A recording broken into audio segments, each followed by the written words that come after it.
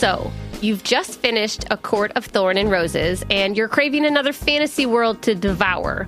Dipsy's got your back. Dive into spicy enemies to lovers tales, or embark on an epic romance between immortal fae and sworn foes. They've got fantasy romance stories perfect for your morning walk, late night, or long bath. Dipsy is an app full of hundreds of short, spicy audio stories. They bring scenarios to life with immersive soundscapes and realistic characters. Discover stories about second chance romances, adventurous vacation flings, and hot and heavy hookups. I gotta tell you that the immersive soundscapes are really what makes a good sexy story different from a not good sexy story, because it just adds, it's hard sometimes in reading a novel to get the actual feel of what's going on, but when it's we're at the coffee shop and this is actually happening, it's very different. And there's a growing library of fantasy series with werewolves, Greek gods and goddesses, Regency era historical fiction for you, Sam, and fairy smut to explore the bounds of your pleasure. New content is released every week, so in between listening to your favorite stories again and again, you can always find something new to explore. Dipsy offers a modern approach to romance through high-quality and captivating audio fiction. For listeners of the show, Dipsy is offering an extended 30-day free trial when you go to dipsystories.com/justbreakup. That's 30 days of full access for free when you go to dipseastories.com/justbreakup. dipseastories.com/justbreakup.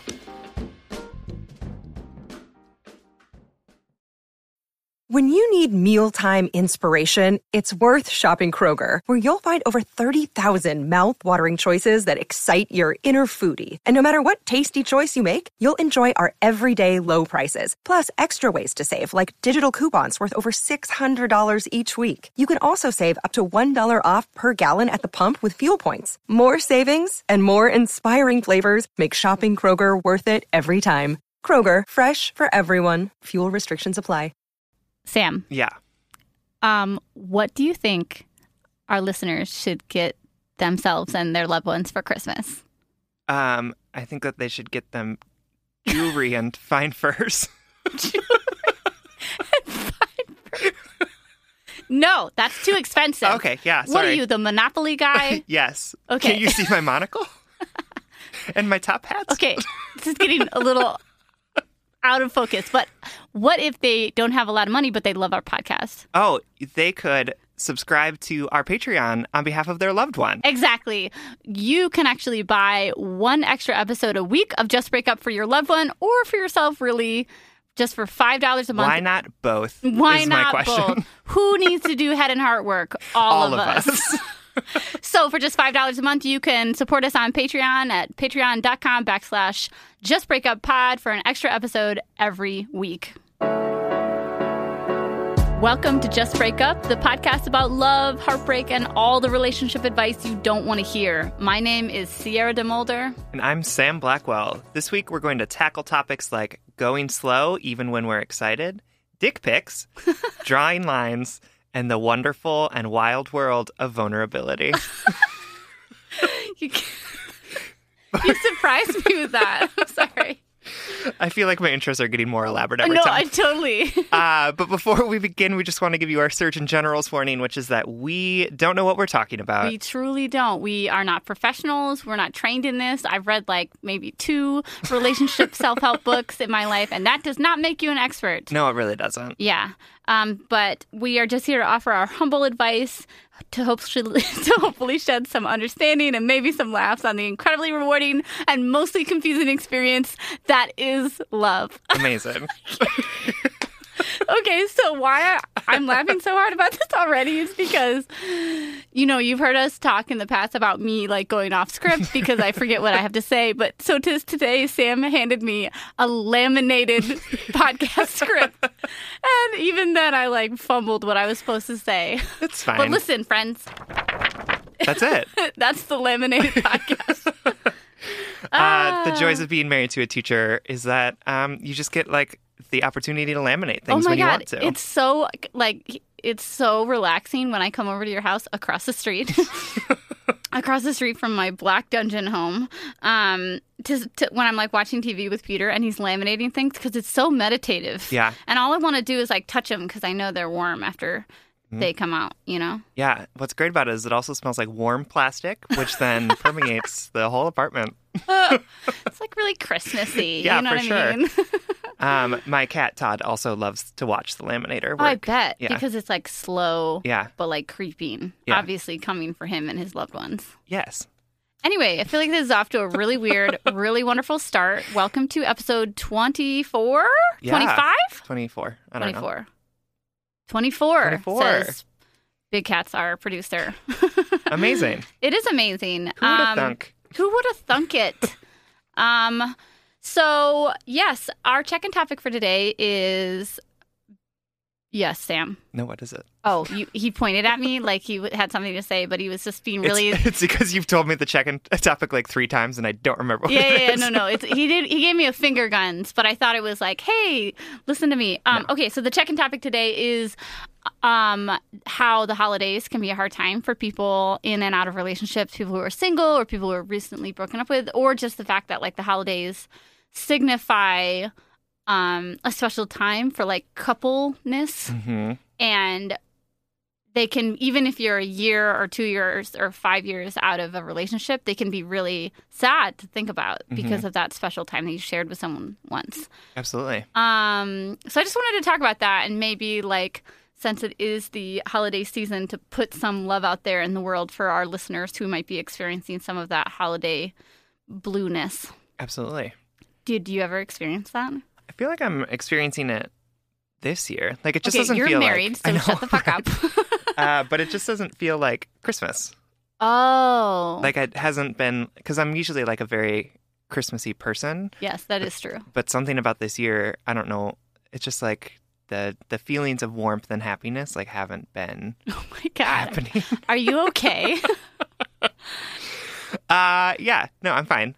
Do you live with a dementor? I just think like maybe it's like Donald Trump like Yeah, being totally. our nation's dementor. Yeah. Or like, I don't know. It just seems like there's so much going on. You're that it so hasn't right. been, I like... don't mean to laugh at that. I mean, I do love that Trump is our nation's dementor, but you're right that this year it does feel harder, Yeah. right? There's like a lot going on. Absolutely. I think the hardest thing too is when you've shared experiences with loved ones in the past and they're gone, because everything's the same. Like the music is the same on the radio, the how fast December goes by. If you celebrate Christmas, everything feels the same, and it feels like it should be so sentimental and special and warm. And Yep. when you don't feel that, it feels like you're on an island and like everybody else is having a party without you. Right, for sure. Yeah, I mean, I was even feeling that this year when I was like taking out the ornaments for the Christmas tree. Yeah. I was like, oh, this ornament I got with this person. Oh, and like, yeah. oh, we hung this on the tree this year. And Yeah. it was weird to go back and be like, even in a happy, committed relationship, to be Yeah. like, oh, yeah, things have changed. And like, it's just such a reminder of those things because of like the actual like tangible It's a marker. pieces It's of it. totally, Yeah. it's a marker of time that we don't have in other months, I think. Right. Or in the same way. But you know what that makes me think of? You watch RuPaul's Drag Race. Yes, I do. Surprise. But I was thinking, I saw something on, you know how Ru is doing like this Christmas. For people who don't watch RuPaul's Drag Race, don't worry, I'll explain it in a second. But Ru is doing like a Christmas drag race. Yes. Or Yeah. whatever. I'm sure Peter is watching it. Yes. But there was like they interviewed all the queens on like how to get through the holidays with your family. And it was cute and kitschy and funny. And they all said they're quippy little one-liners. But I swear 90% of them were like, just drink a lot. Drink before you leave. Drink when you get home, yada, yada, which is funny. And it is a coping mechanism. It is. But I sort of stopped, like the mental health advocate in me was like, maybe we shouldn't glorify alcoholism so much. Probably not. And don't get me wrong, I love a Christmas cocktail, but maybe you and I can think of a list of ways people can combat the holiday loneliness, right? That doesn't involve booze. Yeah. I think one of the things to remember is cheerful and stupid. So, like, Yeah. if you are going to be around people who are triggering for you or who are nitpickers or like to talk about passive-aggressive things. Yeah, I definitely got asked if my grandmother this Thanksgiving said, quote, "So do you just not want children?"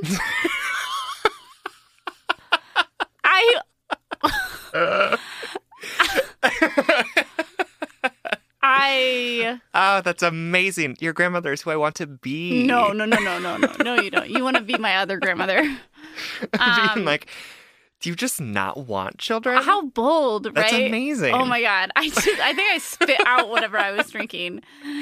Anyway, so those type of people in front of them. So perfect example. I was cheerful and stupid to her, and I didn't say, "Fuck you, Grandma." I said, "No, of course I do. I just also have a lot of other great things in my life right now." Great. See? Cheerful, stupid. Perfect. Yeah. I was talking to my friend who just went on this epic Disney World vacation with like his whole family. Yeah. And it was pretty crazy. But Yeah. he was like, cheerful and stupid is all I did. And it worked so well. Well, and then you're like, oh my God, in a way, and maybe not like in a petty way, but in a real way, you're being a bigger person. Yeah. You're being positive. They can't hold shit against you when you're just like, being positive and helpful and stupid. Where did that come from, by the way? I know we talked about it like 80 episodes ago. Her name is Dr. Joy Brown, and she was a advice person. She had a podcast for a long time, but cool. she passed away a few years ago. Okay. I think my advice for the holidays is to Sam and I talk a lot about taking stock about what you do have. Mm-hmm. But I'm going to go even farther in that and say take stock of what you have, the friendships you already have, or the love or the family or whatever that you feel safe with, and initiate something with them that would make a new special memory, right? Like, so reach out to them and say, I'd really love to, I don't know, make Christmas ornaments with you, or I'd really love to celebrate X, Y, and Z tradition with you, or just, or put your foot forward into making plans with them. Mm-hmm. This time of year can be really busy. It can be really triggering. It can be really emotional. And people aren't often going to think about like making plans with their friends so quickly. Does that make sense? Mm-hmm. And I just think that taking stock of what you have around you and taking initiative and saying like, I'd really like to spend some quality time with you around the holidays or something like that. I think that's great. Yeah. Like how I texted you and our other friend about having like a little holiday party and none of you fucking responded to me. Calling you out on the air. What's good, Miley? Yes, that did happen. So It's okay. I will hold myself accountable for that. It's okay. Anyway, any other tips or tricks? Yeah, I mean, I think, just because like something happened in the past doesn't mean that it has to happen that way in this year too. Yeah. Right. So if you can start new traditions, you can forget about painful memories. You can sort of figure out what you want the holidays to look like for you, and like create that for yourself. Yeah. I was going to say you can hold space for like the ghosts of Christmas past too, meaning it sometimes is painful to not be with your ex on the holidays, even if they were a shitbag, or it is painful to have to be with your family or not be with your family, depending. Like, just hold space for that pain, recognize it, name it, honor it, and then treat it well. Like, give yourself some extra love and grace. Absolutely. The key, I think, is that in this merry time, in this cheerful, quote unquote, season, it's important to recognize that you're not broken for not being cheerful. Absolutely. And so hold that space for the pain, recognize it, name it, and hopefully we'll get through this season together. Absolutely. Most important thing, what is cuffing season?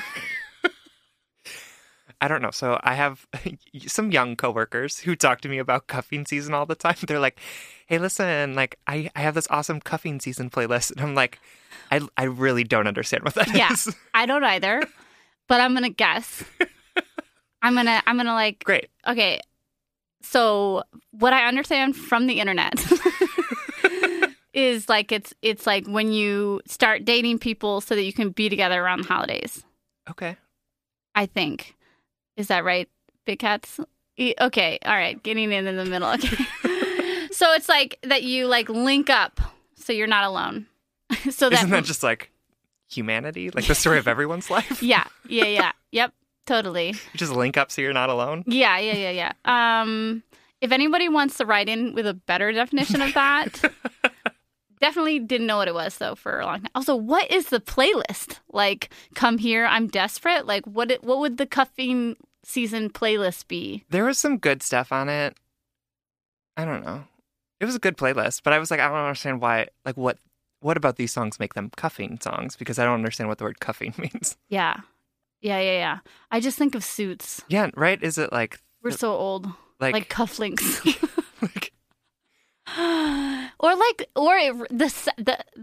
the phonetic sound of the word makes me think it's like an action, like when you kick someone the bottom of someone's shoes. You know what I mean? When they're walking, it just sounds like a jerk thing to do. it's not my favorite word, that's for sure. All right, let's move along and stop aging ourselves. Someone please write us and let us know what cuffing season is and why it's called cuffing season. That's really my thing. Yeah. We English majors, we want to know the linguistic Etymology. Thank you. Yeah. I was like entomology.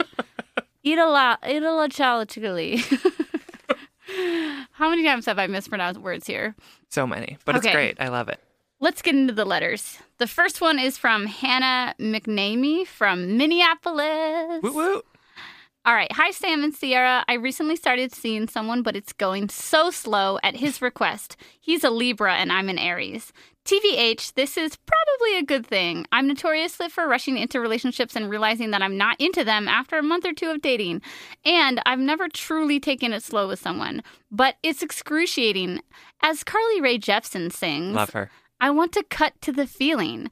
I just want to be in love already. I want to give him and me a chance, but my anxiety is on full blast. How do I relax and let this relationship play out? XOXO, love you both so much. Oh my God. Carly Rae Jepsen. It's a great song. Yeah, totally great. Hannah, thanks for writing. Hope you are staying warm in this very cold Minneapolis winter. So the question is about taking it slow. Sam, do you take things slow? I love to take things slow in relationships. Yeah, you would. What do you like about it? I'm just a pretty independent person and I like being able to like, bring someone into that in a way that makes me feel comfortable. Yeah. Because vulnerability is something that is difficult for me. So like going slow is sort of how I have to do it. So maybe that's what he needs is this guy. I mean, maybe he's experiencing vulnerability at his own pace. Yeah, absolutely. But what about somebody like me who just wants to have the most intense conversations with everyone immediately? Yeah, how do you deal with that? I just think this might sound pretentious, but it's not. I think it's just true. I think I function on a different frequency of emotional vulnerability at all times. Like maybe because of my poetry career and yeah, I mean it's your job to do that. Yeah, my job is to cry essentially on command and also make others cry. Yep. So for me, it's surface level, taking it slow sometimes feels like, well, what are we doing? I want to know you so that I can choose to leave you in a couple months. Just kidding. I do think there's something to be said about taking it slow. Yeah. But let's define slow. Let's say what is healthy slow and what's unhealthy slow. Right. Healthy slow. Not calling each other boyfriend and girlfriend or girlfriend and girlfriend or boyfriend or whatever you want right away. Taking your time to earn that place in each other's lives. Unhealthy slow, keeping your name in his phone under a different name. You know what I mean? Yeah. Okay. Healthy slow is spending maybe one night a week together or a couple nights a week together. Unhealthy slow is you see each other every 3 weeks and he doesn't text you in between. Right. Right. Healthy slow is introducing him to your friends after hanging out for a handful of weeks or more. Mm-hmm. Unhealthy slow, not knowing any of his friends. Right? Right. I think what we're trying to get at is that there's like a difference between taking it slow and trying to get to know someone and like, you know, keeping a little bit of guard up around your beautiful soft heart. Yeah. And being dismissive attachment style. Yeah. Sam, tell me about how you and Peter started dating. Like the pacing, like you know what I mean? Not the full, they don't need to know it all. Sam like didn't speak to Peter for like 6 months. It's fine. We went on one date and then we didn't go on a second date for 6 months. Yeah, well that's how slow Sam likes to take it. But hey, they got married, so Peter was playing the long game. He was so successful in that. Yeah. But you know, just like the idea of when did you guys start staying over more, or when did you say I love you, or meet the parents or friends or whatever? Yeah. Whatever you want to share of that. You know, I think for a long time, like Peter and I saw each other like a few times a week with other people, like in groups of friends, because we have very similar friend groups. And then like we would hang out one-on-one like once a week for a pretty significant amount of time. And that would involve like hanging out and then like maybe spending the night. And then, you know, I think we called each other boyfriends within like 3 or 4 months. Oh my God, that took a long time though. Yeah. I think that's pretty slow. Yeah, it is. But like, I'm the king of going slow. Yeah, that's true. I'm just saying that like I have also had multiple relationships where I have gone really fast and spent like the first every 11 night, days together. Yeah. Yeah. And where you like are just like together all the time. And then it of course like immediately fizzles out because you're sort of like, I just need space it's just not to breathe. Sustainable. Yeah. And then, so I was at that point in my life trying really intentionally to like take things at an even pace. Yeah, I also think what we should add for backstory that like I know is the last big relationship you had was with a trash bag of a man, yeah. him, Yep. and you didn't date super seriously after that for a long time. Yeah. So that was after Sam had like a beautiful renaissance of self where he was living alone and cooking for himself and you really learned how to be alone in between that last terrible relationship and Peter. Yeah. So you were clinging to that independence, really. Not Right. clinging, that's a bad word, but you were protective of it. Yes. And then I had a boyfriend between him and Peter Yeah. who broke up with me because I wasn't showing enough interest and affection. So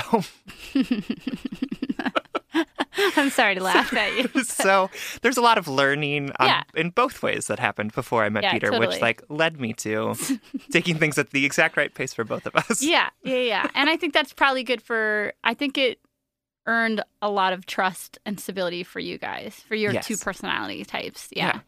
But let's talk about maybe what some healthy boundaries could be for Hannah. I get it, Hannah. It does, like, if your anxiety is on full blast and you just want to be in love and you just want to feel this, I get that. But that's your anxiety or your body telling you you're not good enough as is right now in this moment. Yep. Right? And that might sound cliche, but it's true. Your anxiety is like, I need something else. Yep. I'm freaking out. I need this to feel like something or whatever. And I'm sure you have a wonderful relationship with yourself and self-love. But it's true. Like if your anxiety is freaking out right now, it's because you can't stay still in this moment and accept things as they are, which is difficult because right now they're uncertain, they're unclear because you're moving slowly, because things might be up in the air. Yep. So maybe my first piece of advice about moving slow or like finding a good pace for yourself would be check in with that anxiety and figure out what your the lines, your parameters are. Meaning, be like, okay, I know I'm okay right now. I know I'm okay if we're not officially boyfriend and girlfriend for the next month or whatever. But I would like to see him once or twice a week at minimum. And maybe that's your line, right? Because for me, Hannah, I'm way more attached than Sam is. I move way faster than Sam. And if I was seeing somebody and I only got to see them once a week, I would quickly move on. and that sounds shitty, but like I'm a busy person. And so when I want to be with someone or when I want to get to know them, I like to include them in my day-to-day life. Like, hey, do you want to go to the grocery store with me? You know, can I cook you dinner? Let's watch this movie. Let's do whatever together.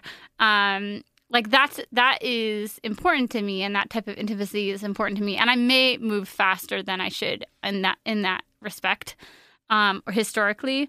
But I guess figure out what you need, what you think is reasonable, but while respecting his pace at the same time. So say like, hey, do you think that we could stay over at each other's places twice a week? Does that sound good to you? Or figure out what feels like a balance of deconstructing your anxiety and validating your needs.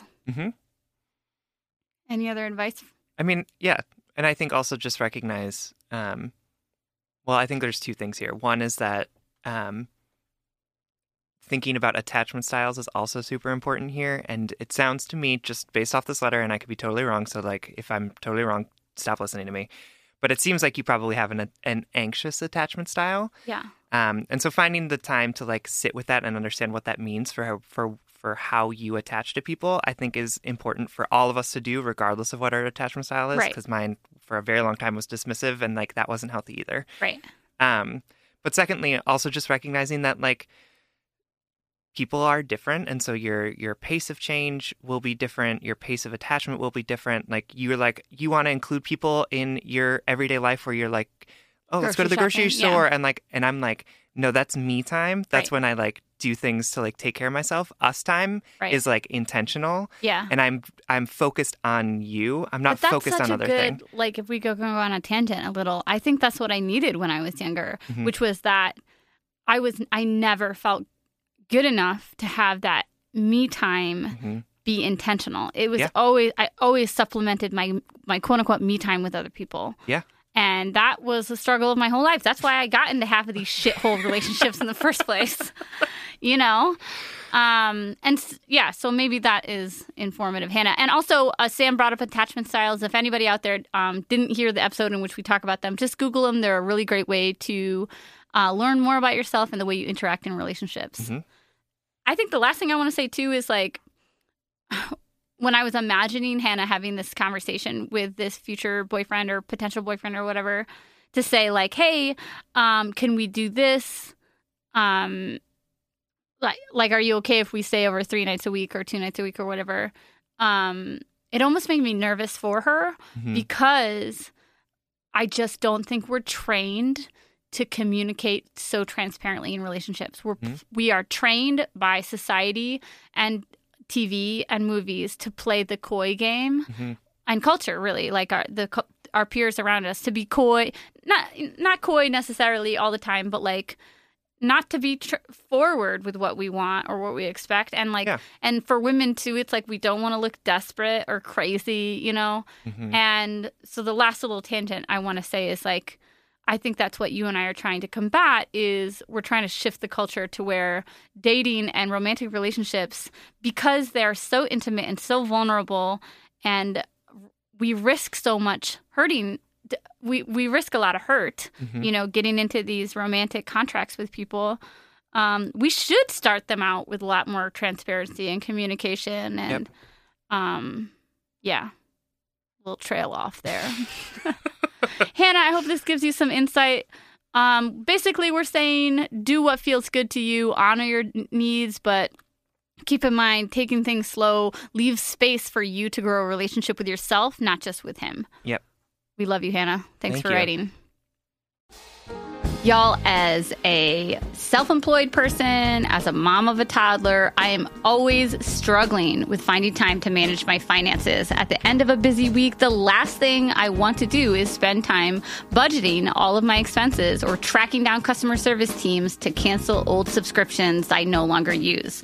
But now I use Rocket Money, and it does all of that for me. Rocket Money is a personal finance app that finds and cancels your unwanted subscriptions, monitors your spending, and helps you lower your bills so that you can grow your savings. With Rocket Money, you have full control over your subscriptions and a clear view of your expenses. You can see all your subscriptions in one place, and if you see something you don't want, Rocket Money can help cancel it with a few taps. I love how the dashboard shows me this month's spending compared to last month, so I can clearly see my spending habits and check myself if needed. Plus, they'll help me create a custom budget and keep my spending on track. Rocket Money will even help try to negotiate to lower your bills for you by up to 20%. All you have to do is submit a picture of your bill, and Rocket Money takes care of the rest. They'll deal with customer service for you, which I obviously love as a somewhat introverted, conflict-avoidant person. Absolutely. Rocket Money has over 5 million subscribers and has saved a total of $500 million in canceled subscriptions, saving members up to $740 a year when using all of the app's features. Stop wasting money on things you don't use. Cancel your unwanted subscriptions by going to rocketmoney.com/justbreakup. That's rocketmoney.com/justbreakup. rocketmoney.com/justbreakup. The weather's getting warmer, so it's time to say goodbye to jackets, sweaters, and hello to shorts and tees. I wanted to update my wardrobe for the long haul without spending a fortune, and luckily I found Quince. Now I've got a lineup of timeless pieces that keep me looking effortlessly chic year after year. Quince has things like premium European linen dresses, blouses, and shorts from $30, washable silk tops, timeless 14-karat gold jewelry, and so much more. And the best part is that all Quince items are priced 50 to 80% less than similar brands. By partnering directly with top factories, Quince cuts out the cost of the middleman and passes the savings on to us. And Quince only works with factories that use safe, ethical, and responsible manufacturing practices and premium fabrics and finishes.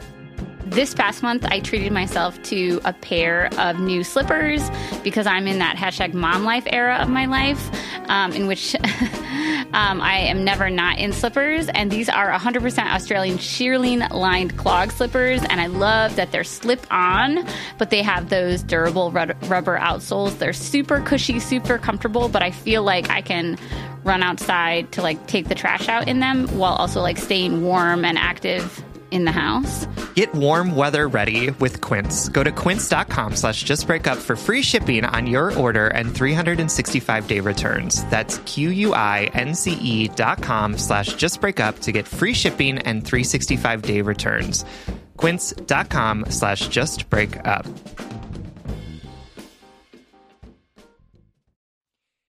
Our next letter is from Rachel S., who is writing from deep in the heart of Texas. Ooh. Yeah. I'm an older listener, I think. I'm a divorced mom of 3 in my late 30s. Some of your advice in previous podcasts feels a bit removed from me, but I value all opinions and life experiences, so I'm curious to hear how you'd advise my situation. I've been seeing a man long distance for almost a year, 1,500 miles long distance. We talk and FaceTime all day, every day, and spend 5 days together every 3 weeks. We have an end date to both be local that's less than a year away. Life plans are starting to be made, resumes for job changes, custody arrangements for kid relocation, serious adult stuff, home purchases, and home sales. And I'm excited, thrilled even. My life has so much promise and hope with this man. That is, until some random woman contacted me with screenshots of texts exchanged between her and him.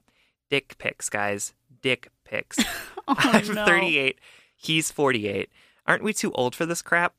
Anyway, my world crumbled. He cried, said he was ashamed, opened his confessional up, and told me he has 6 women that he has 90% friendships with, but also 10% inappropriate drunk text exchanges.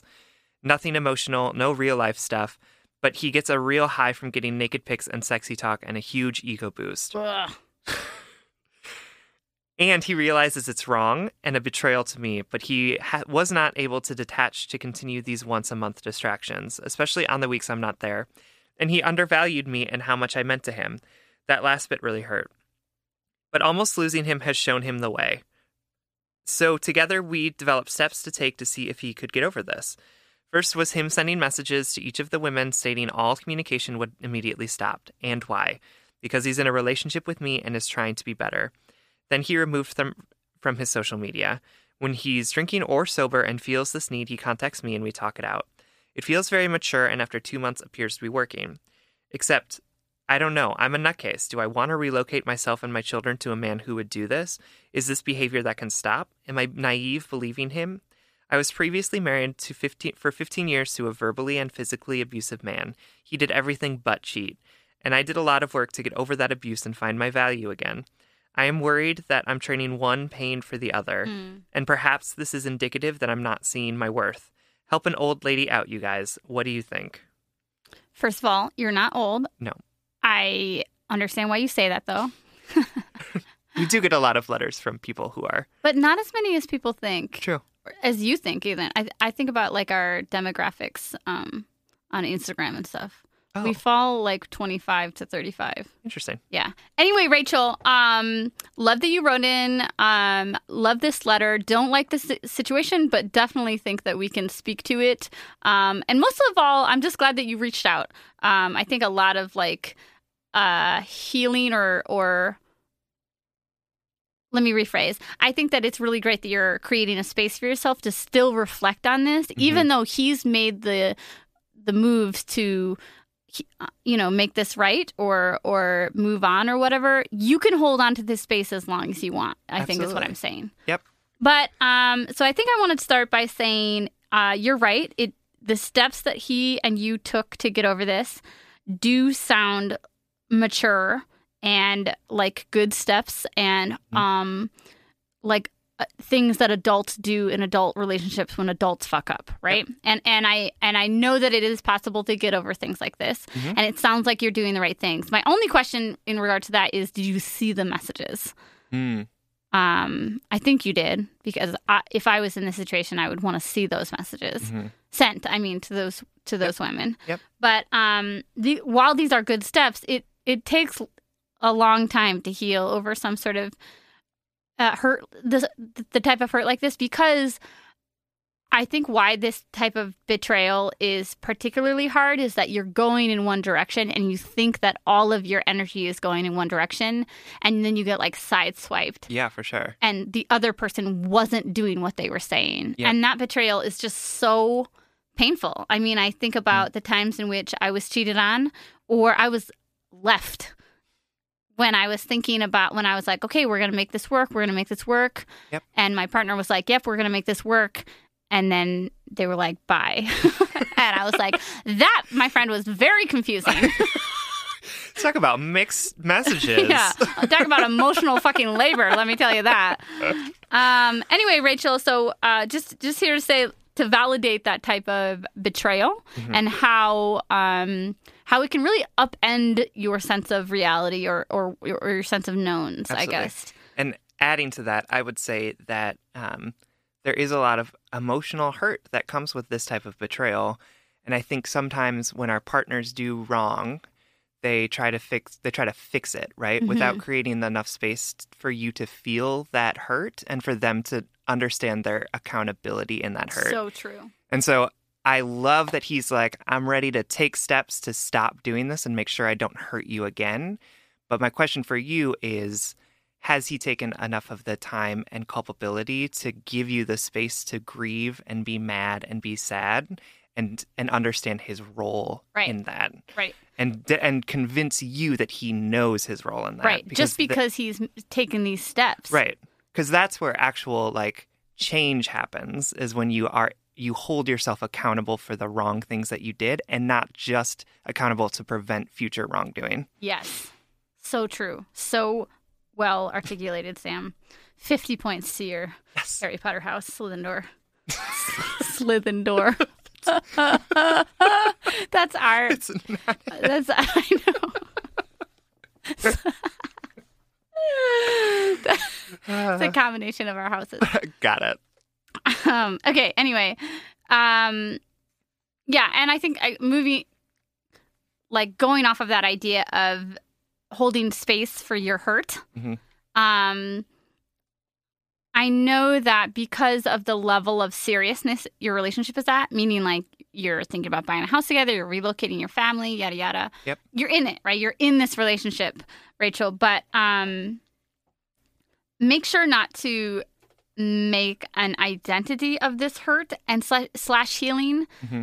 And what I mean by that is,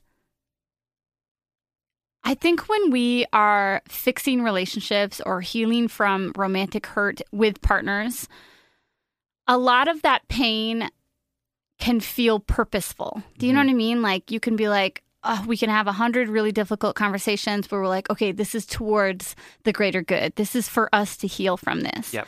And a lot of those conversations are really important. Yep. A lot of what you're going to do in the upcoming months and what you've already done is so crucial to your healing and for his growth. Yep. But the one thing that I want to say that might be a little bit hard to articulate is just don't get stuck in that realm. Yep. Don't get stuck. If you can't get over this hurt, that's not on you. Mm-hmm. Like, don't make an identity of this healing. Mm-hmm. Happiness needs to be the goal. And I'm saying that not even sure if you should be with this guy or not. I'm saying just in general, happiness should be the goal of the end of this healing. So just don't get stuck in this hurt or healing cycle. Does that make sense? No, it does. Because if every conversation you have with your loved one is about fixing the relationship, Totally. right? That's not a relationship. I was in a relationship like that lasted a year. Like, right. There was an infidelity, and then we were together for a whole other year. And the whole time, it was like every other conversation was about us trying to get back to the good, get back to the good, get Yep. back to the good, and holding on to the idea of that good. And going back to that well metaphor, I was just digging that well, convinced I could get that water, and I just didn't want to climb out of the well and be single because then all of that work would have gone away. Yep. But I just spent a whole year of my life trying to, like, that relationship was a constant fixer-upper, and that's not a good fucking Right. house to live in, you know? Absolutely. Yeah. Yeah, you need a house that doesn't need constant maintenance. At some point, you have to live in the house. So, Right. like, if something happens where the roof, it gets a hole in it, right, you can patch it. But if you're constantly doing that patching, it's not going to be a place where you actually want to spend your time. Yeah. So, Rachel, I think Sam and I ultimately want to say we don't really know what the right decision is here. Mm-hmm. We want you to go with your gut. Yep. But Sam wants to know what your contingency plan is. Yes. So so if you're planning on continuing with this timeline, right, what is your contingency plan if this behavior doesn't stop, right? And that's like sort of an unfortunate reality of the situation that you're in. And also, I just think relationships in general, right? If there's a betrayal of trust, you need to have sort of what is the backup plan if all of this goes wrong. And it doesn't have to be super in depth, Right. and it doesn't have to be something that you talk about with other people, but just in the back of your mind, say like, so if I move out there and we break up within a month, like, what do I do? Right. Who do I talk to? What are ways that I can make new friends? Can I move back? Can I get my job back? Just like sort of think through some of the ways that you can make sure that you're not put in a situation where you feel you have to stay because you have given up so much already. Right. Yeah, and that's not living in fear or like anticipating heartbreak. No. That's just making sure that you and your family will be provided for. Yep. Whatever happens. But I also want to say, I do think people fuck up. You wrote, like, he's 48. Like, isn't he too old for this? Like, abso-fucking-lutely. He is way too old for this.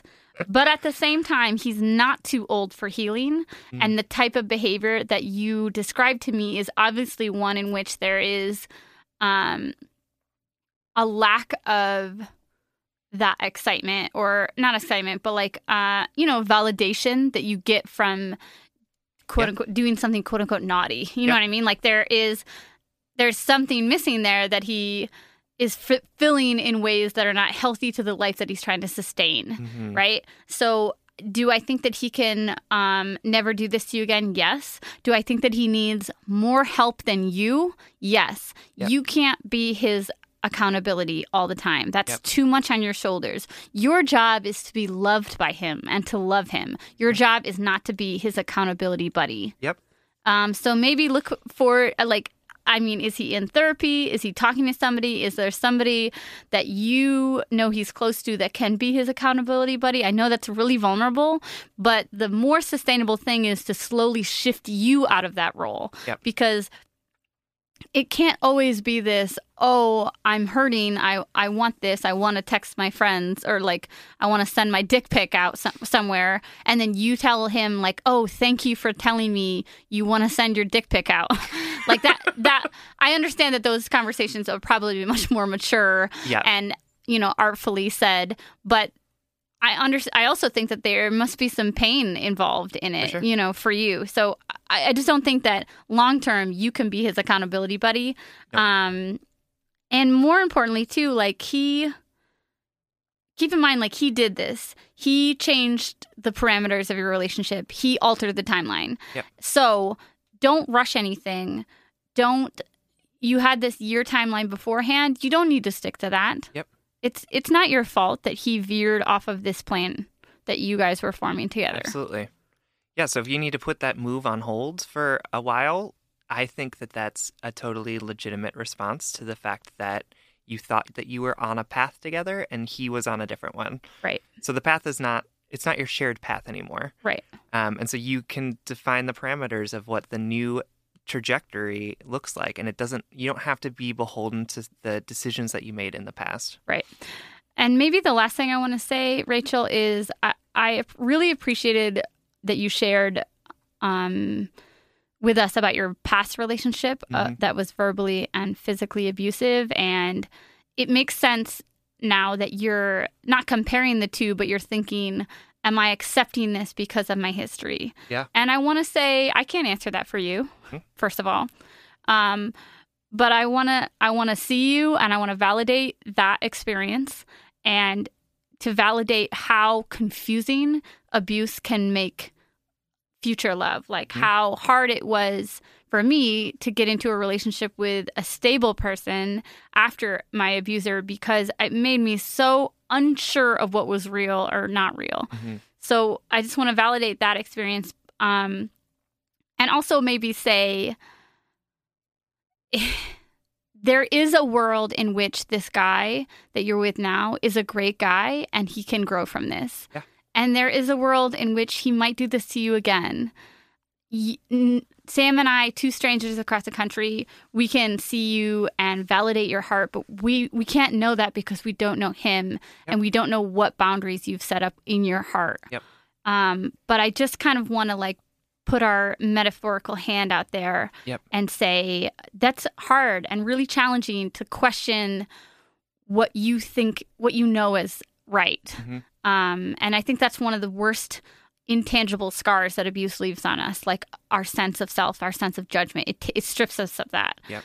And you too have a right to seek counsel in someone else, in a therapist or a friend or a family member. And I think a lot, like infidelity, when somebody or whenever somebody hurts us or abuses us, we often are so left in the dark because we feel so ashamed, like because we don't want to tell our friends that he cheated, we don't want to tell our friends that he hit us or whatever, because we're afraid of what they'll say.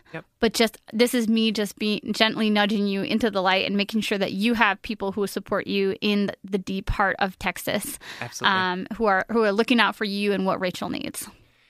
Yeah, and I think if you decide to move and be with him and he does this again, I also just want to say to you that it's not your fault for trusting him. It's his fault for doing the bad thing. Oh my God, that is so real. Talking about that shitty relationship that I was in forever, I had a huge transformative moment where I realized it's not a bad thing that I'm forgiving. No. It's a bad thing that he was a bad person. Yeah. I just felt so shitty for so long being with him, or ashamed of it, being with him and forgiving him. And then I was like, wait a minute, I like that part of me. It's his actions that make that poison it. Absolutely. And so we don't know if he's going to do this again. And frankly, you're never going to know if he does this again. But if you go with your gut and you you make this decision from a place that is authentically you, then you will have done nothing wrong. Right. And anything that happens after that is outside of your control. Absolutely. Thank you so much for writing, Rachel. We love you. We love you. All right, up next we have a letter from Lily B, who is writing to us from a private location. Okay. The Void. The Void, got it. I'm going to paraphrase the beginning of this letter because it's a little bit long, but it's full of juicy, dramatic details, and I love it. Oh my God, that's my favorite. I know. I love a good juicy one. I know. Okay, so Lily writes that she met a guy in Berlin when she was traveling abroad when she was 23. I'm going to paraphrase, so it's going to be a little choppy at first. So they instantly clicked, and then she went back to the U.S., and they dated long distance for like 6 months before they saw each other. Was he also still in Berlin? Yes. Okay. Long distance. I don't know where he was, but he was somewhere. Got it. Okay. And so they dated long distance, and Lily shares that they had ups and downs and their fair share of drama in the first 6 months. Sure. They got to see each other for a couple weeks, and things were awesome. And then she goes back to the States for another 8 months, and they don't see each other that whole time. Wow. And it is, again, drama, ups and downs, yada, yada, yada, jealousy, uncertainty. And so at one point they decide to take a trip together to Spain. Okay. And about a month before the trip to Spain, in that 8-month period, he is basically like, I can't do this. I want to break up with you. Oh. Okay. But because the breakup is somewhat civil, they keep talking and they decide to go on the trip together. Which is understandable. Absolutely. I lived with my ex for 2 years. Yeah, I know. I understand how people make these types of decisions. I know. Okay, but that's where we're going to pick up. Fast forward to our trip. It was amazing, and we're having the time of our lives. It felt like we were a couple again, and one night he tells me, while we were drunk, that he knows that we're not right for each other, and he cares a lot about me and knows that I love him so much, but this relationship cannot work. It hurt to hear those words out loud, but I knew deep down that he was right. We never spoke about it again, and weeks later we were back in Berlin, and he introduces me to his friends as his girlfriend multiple times. Confusing, right? Yep. She said, we're sleeping together each night, spending every minute together. I would tell him I loved him, and he would tell it to me back. I felt that things were okay, and I was lucky to be loved and to be in love and loved by this guy. On the morning of my departure, I noticed a missed FaceTime call from a girl on his phone. I went to his texts, and he'd been texting a girl who I expressed suspicions about in the past. Their most recent conversation was from the night before, and in these messages, he was convincing her that I was not his girlfriend and telling her she had no idea what it's like to deal with someone, quote, or someone, parentheses, me, who was, quote, suicidal and mentally unstable. He also asked her to make him a new Tinder account because he couldn't since I was there. Which is confusing, timing out from the letter for a second, because isn't he trying to get with this girl, but he wants a new Tinder account? Yeah. Okay, moving on. When I read these messages, my heart dropped, and I was so hurt. I told him that I saw the messages, and he became so furious to the point where he was telling me to shut the fuck up while I was crying and blamed me for the entire thing. At one point, he told me he hated me, and he hoped that my plane would crash. Oh my God. It was the last thing I needed to hear before my journey back home. On the way to the airport, he refused to talk to me or make things right. He continued to say mean things, and I continued to cry. Even at the boarding gate, he refused to look at me, and our goodbye was terrible. I got on my flight, and we texted right before takeoff when he continued to say mean things, and also to inform me that throughout this entire trip, we had not been in a relationship, and he had made it very clear that we were not. It hurt so much and shocked me because the entire time I thought I was his girlfriend because his actions had said so, but according to him, he wasn't trying to hurt me, and I was being delusional. After my long flight, I received lots of texts from him where he apologized profusely for the things he said to me before I left and how he acted. He said he was deeply ashamed of his behavior and can't explain what came over him, and he wishes that he could redo everything. I spoke to him that same night and the following morning, and he continued to apologize and express his regrets, but also told me he still doesn't want a relationship and wants what is best for me and for us to be happy. The last thing I said to him was that I can't have him in my life anymore. My plan is to not speak to him for as long as I can or until I heal and feel less depressed, but it's difficult for me to go without contacting someone I shouldn't contact. I always give in. I know the right thing for me to do is to move on because I deserve someone who is kind and who wouldn't do shitty things to me, but I really love the guy, and for the past year we've talked almost every day, and since I spent the past month with him, I still feel very attached.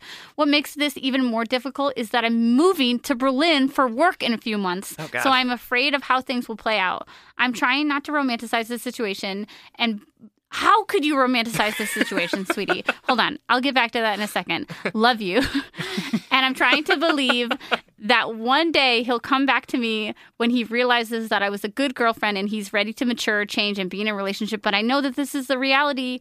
I know the reality of this is that he's going to get over me and hook up with a bunch of girls, and I'm still going to be in love with someone who doesn't want me.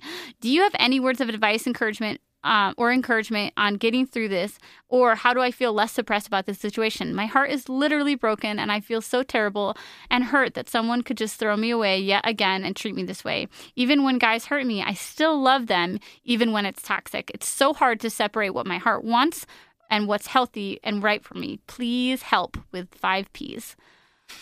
Oh, my sweetie, I love you. I didn't mean to yell at you in the middle of the letter. We will, I'll make amends for that right now. Absolutely. But let's talk about the glaring drama first of all. Yeah. This guy is a dick. Yes. Yep. Totally. I mean, I don't even know where to begin with all of the dickish behavior that's also completely unacceptable. Right. Totally. But yes, I totally agree. No but there. Additionally, maybe this is a, what's like a warning story? What is it called? A warning shot? No. Oh, God. This is going to be one of those times on the podcast where I try to say something. No, kind of like a parable, like a warning. Oh, my God. Cautionary tale? Yes, a cautionary tale. Oh, my God. I was really afraid for a second that would go on for another 3 minutes. We got it. Maybe this can be a cautionary tale, and Lily, I'm not making light of this situation, but it's true. Like, I think in breakups, we just want things to be okay. We just want things to go as planned, even though, like, our world is upside down. So it makes a lot of sense that you and this guy went on that trip together. Yeah, for sure. It makes so much sense, right? Especially since you thought it would be okay, yada, yada. But maybe this can be a cautionary tale that in breakups, the harder thing to do is often the better thing to do for your own heart and your own healing, to give yourself that true space that you needed originally. Again, plane tickets, trips planned, like money already spent, it convolutes everything. Absolutely. But I would have totally done the same thing, Lily. I would have, like, somebody could meet me at the altar and be like, I want to break up. And I'd be like, okay, but we're still going to get married, right? You know, like, I'm a stickler for the plan, you know? Love it. But, so other than wishing this whole trip didn't happen, what do you think for her? So I'm going to say something, and I think it might sound harsher than I want it to, but we accept the love that we think that we deserve. And I think, just from your letter, talking about how difficult it is for you to cut people off and how you always go back to the people who have hurt you. I want to say to you in sort of a really direct way, as like a sort of wake-up call, is that, like, that's because you think that that's the love that you deserve. And I'm telling you right now that you absolutely do not deserve that love. You don't deserve people who are abusive to you, who blow up at you and scream at you and then apologize to you afterwards and say, I don't know what came over me. That wasn't me. Like, you don't deserve that. You don't deserve him lying up to you about whether or not you're in a relationship. Yeah. You deserve a person that treats you in a way that you want to be treated and that commits to working with you to make the best relationship that the both of you can make together. Let's talk for a second about the fact that an apology doesn't nullify anything. Oh, no. I think that psychopaths out there are like, oh my God, I keyed your car, had sex with your best friend, and then like lit your grandma on fire. I'm really sorry, though. I don't know what came over me. Right. And then if you're mad at them, they're like, well, I apologize. Right. I'm what showing else do you remorse. want from me? Right. Lily, I think the reason why we picked this letter is because of a personal connection for both of us. Sam and I, historically, and more me than Sam, I'll take accountability for that, have historically had a hard time drawing lines for our own wellness. Yeah. Meaning, like, where was our cutoff? Like, when would we leave someone? Mm-hmm. You know, what would we endure before we said, nope, I don't deserve this? Yep. And historically, I have had a really hard time drawing that line. Mm-hmm. I'm not a saint. And I think that a lot of it was like self-induced harm. You know what I mean? Like I had my own accountability in a lot of these relationships, but my worst relationships, looking back on them, I don't know why I didn't say so many moments in the relationship. I don't know why I didn't say, nope, you can't do that to me. Nope, you can't treat me like that. You can't say that to me. I'm not coming back. For sure. Like, why? And so I want to take a moment with you, Sam, and just talk about, like, why it's hard for people to draw lines romantically and to say, I don't deserve that. Like, I think if a stranger came up and slapped me across the face, I'd be like, oh, I don't deserve that. But my lover, my partner, the person that I'm committed to, can literally treat me like trash, and I can't say that to them in the same way. Yep. And that's I'm sure there's people listening that are like, you crazy girl, but no, and I think it's real. And like when I talk about the love that we think we deserve, it's like two sides of a coin, which is one is that when the person is like looking at you and engaging with you, you are getting the validation that you like that I couldn't give myself, right? Totally. I was getting that validation from this person who was like frankly mean to me. So it was like, oh, finally I've won them over, and finally I am deserving of the attention that I'm seeking, because I can't like give myself my own self-worth. Right. And then the other side of it is like, and then when they're mean, it's like, well, I deserve that because like I'm not good enough, right? So like it's like this toxic coin that has these two awful sides that just fit together so perfectly that keep us from saying like, wait a minute, no, I don't deserve this. I can have the validation of good, true love without this other like pain that I think that I deserve in order to get to that good, true love. Totally. And it's like, we gotta break that mindset and find a way to love and value ourselves enough to say like, no, I deserve this without having to go through this shit. Right. Totally. And I think too, I want to talk about, that was so perfectly articulated that I'm not even going to add to it. Except for this. But a different topic. Like, let's talk a little bit about effort put into or time put in. And so many relationships, so many letters talk about this. And in our own relationships, we've talked about like, well, we've been together for a year. We've been together for 6 years. We've been together for 12 years. But I'm so unhappy and he treats me awful or she treats me terribly. Right. And so let's speak a little bit about the idea of our own personal boundaries weighted against time and effort, because Lily was with this guy for a year. So she feels like, invested, and me too. I've felt invested in people like, oh my God, if I leave you, then all that pain, all that shit, all that garbage we went through, and the forgiveness I gave you would be for nothing. For sure. I think that's a super legit and so valid hard. way to It's feel. so hard. Yeah. And it's really difficult to not see it that way. Right. But there are opportunities for us to reframe and say that wasn't for nothing because you learned from that experience. Right. You took it as a cautionary tale. Right. You learned where your limits are. You learned that people who are nice to you sometimes are also mean to you sometimes, and that you can't just trust that the nice is going to outweigh the mean at some point, right? There are things that we take out of relationships that in some way can hurt us, but often if we are able to do the head and heart work, can lead us to something better. Yeah. Even if they scream at you or they don't look at you at the airport when you are leaving for 8 months or whatever. Right. And Lily, I think I want to talk about too that head and heart work For me, a lot of the time, it's just sitting with the fact that things went wrong, that you don't need to fix it. Yep. You don't need to make it right. You don't need to speak to him. He doesn't need to apologize. You don't need to make yourself worthy enough for him to love you. Like, you don't need, there's nothing you need to prove here because he was a shitbag. Yes. Period. Period. No, period. That's it. Like, I think that's what's really hard in breakups is that we just want to make things right, or we want to make them make sense, or we want to prove a point. You know, we want to be like, look at me, I'm so lovable, love me again. Yep.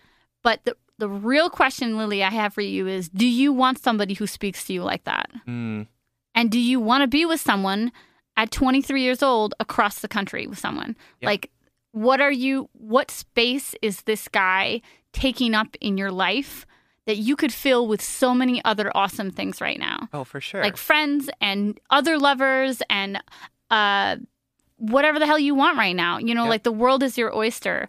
And this guy shouldn't be on the pedestal that you're putting him on. And it sounds like you know that, but there's real head and heart work that has to go into deconstructing that. Yep. And I think it is about, the first step for me would be saying, okay, this is never going to make sense. I think I remember saying that to you in my last big breakup, just being like, I want so badly for this pain to make sense or it to feel resolved. Yep. And I think you were like, it's just never going to be that. It's never going to be resolved. Yep. And then that shifts everything so that it's on me to say, okay, I have to walk through this world with that unresolved feeling in me. And guess what, Lily? That sucks for a while, but it goes away a little bit every day. Absolutely. And then you have revelations with your friends or loved ones like that you weren't happy in the first place. Yep. Because it sounds like you weren't. It sounds like he kept you at a distance, at least a little. And don't get me wrong, we are so multifaceted. I'm sure you guys had a great time. Absolutely. And I'm sure that you did have a great time. And what I want to say to you is that you deserve those great times. Yes. They do not have to come with the bad times. Yep. Right? They will come with work, for sure. Relationships are not easy things to be in, but you deserve the good feeling that you had when he was calling you his girlfriend and when you were together, and you deserve it with someone who won't also treat you like shit. Yeah. Who won't make you work for it so hard. Absolutely. Lily, we hope this helps. Good luck in Berlin. Yeah. Don't see that motherfucker. Just block, block, block, block, block. Fa la la la, block. Mary had a little block. All right. Moving on. Okay.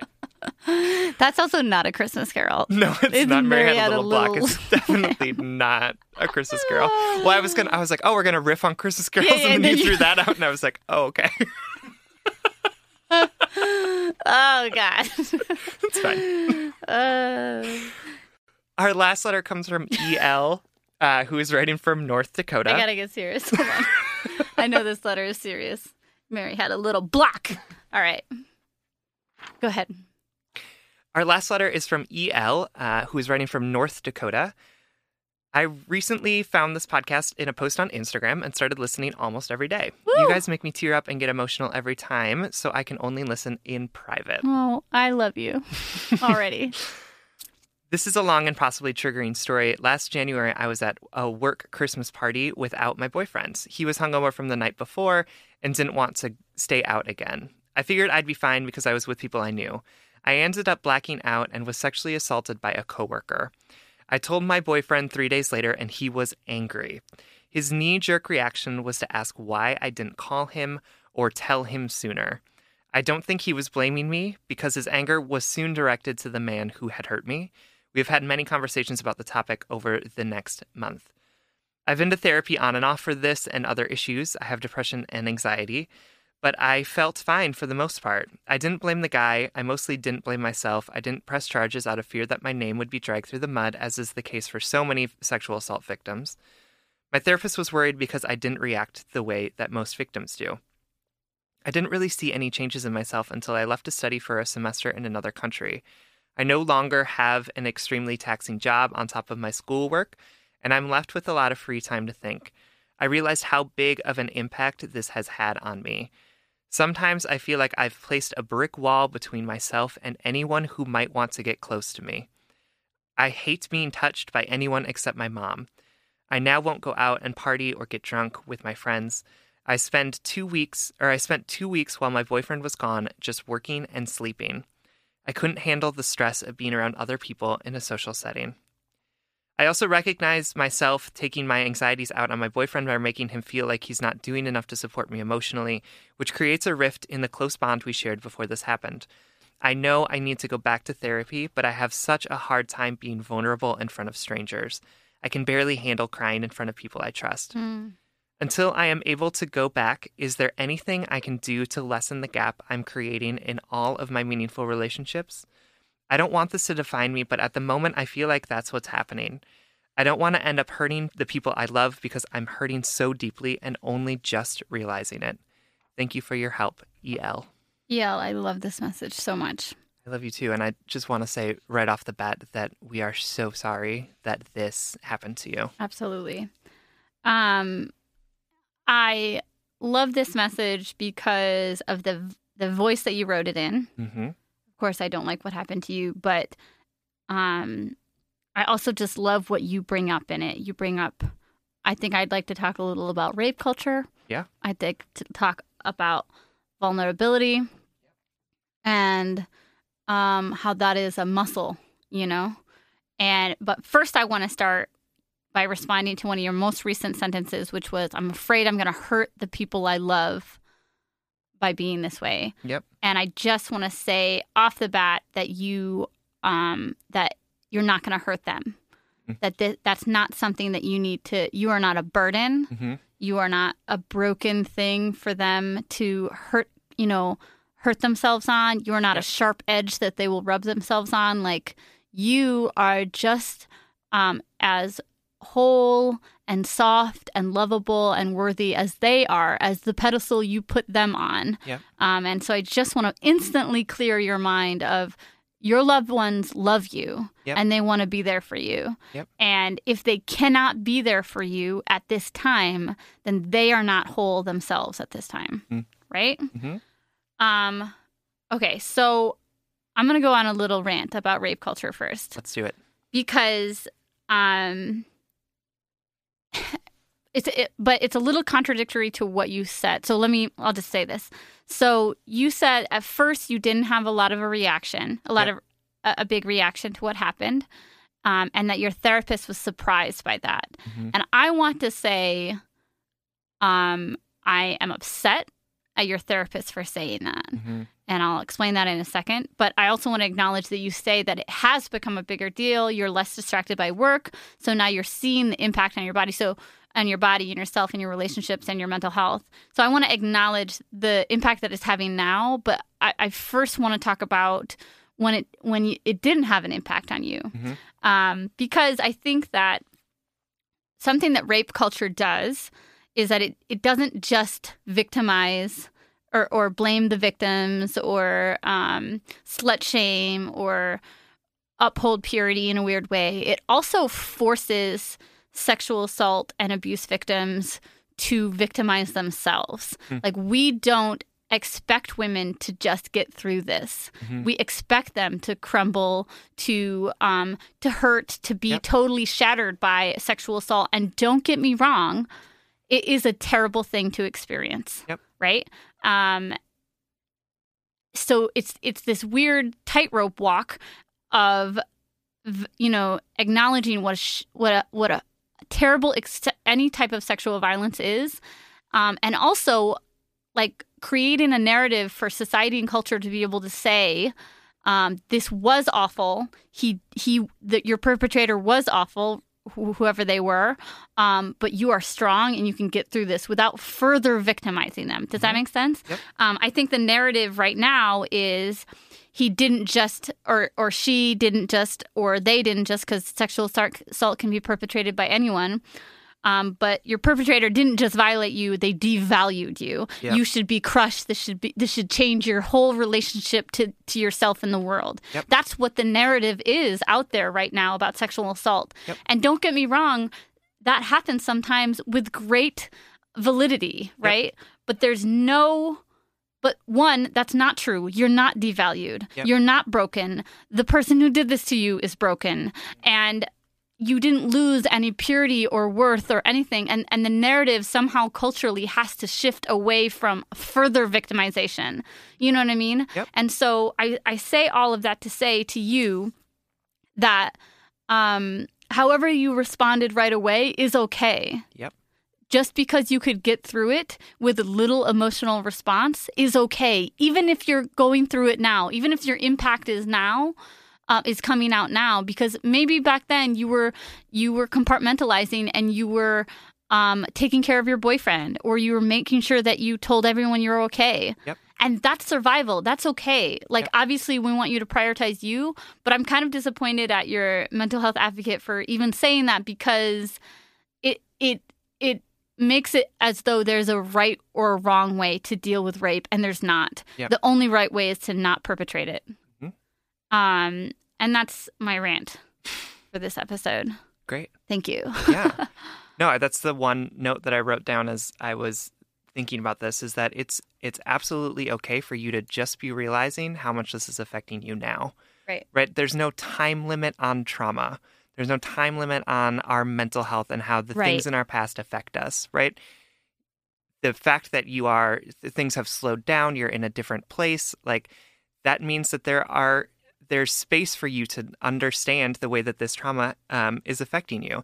And it's okay for you to have moved in through the world as I'm fine for the past year or whatever it's been, and to now just be like, oh, just kidding, I'm not fine. Right. And you have the right to work through that and to handle that in the way that best fits what you're going through right now. Right. So don't take on the expectations of friends or family who are, or don't feel bad about the fact that your story has now changed. Your story of your own recovery from this trauma is changing. You are the one that gets to decide that story, no one else, and people will come along with you in that story. Right.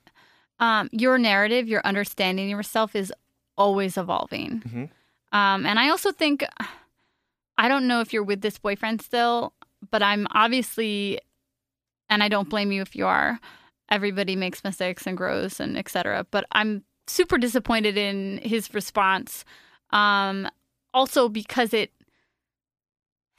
shifts that understanding, right? Then instantly it goes into, well, let me reassure him as to how blacked out I was or whatever. Like, in that moment, it should just be like, what the fuck? What's wrong with your coworker, who did this? But I also just want to say that I wonder if some of your vulnerability now is compounded, your issues with vulnerability is compounded with the fact that your boyfriend, like, kind of turned on the guilt a little when this first came out. Yep. And so then it's like you don't want to open yourself up to anyone, not only because you were violated by someone who you thought you were safe with, but also your safe space of a partner instantly turned it around on you. Absolutely. Do you know what I mean? So that's like a compounded trauma to me.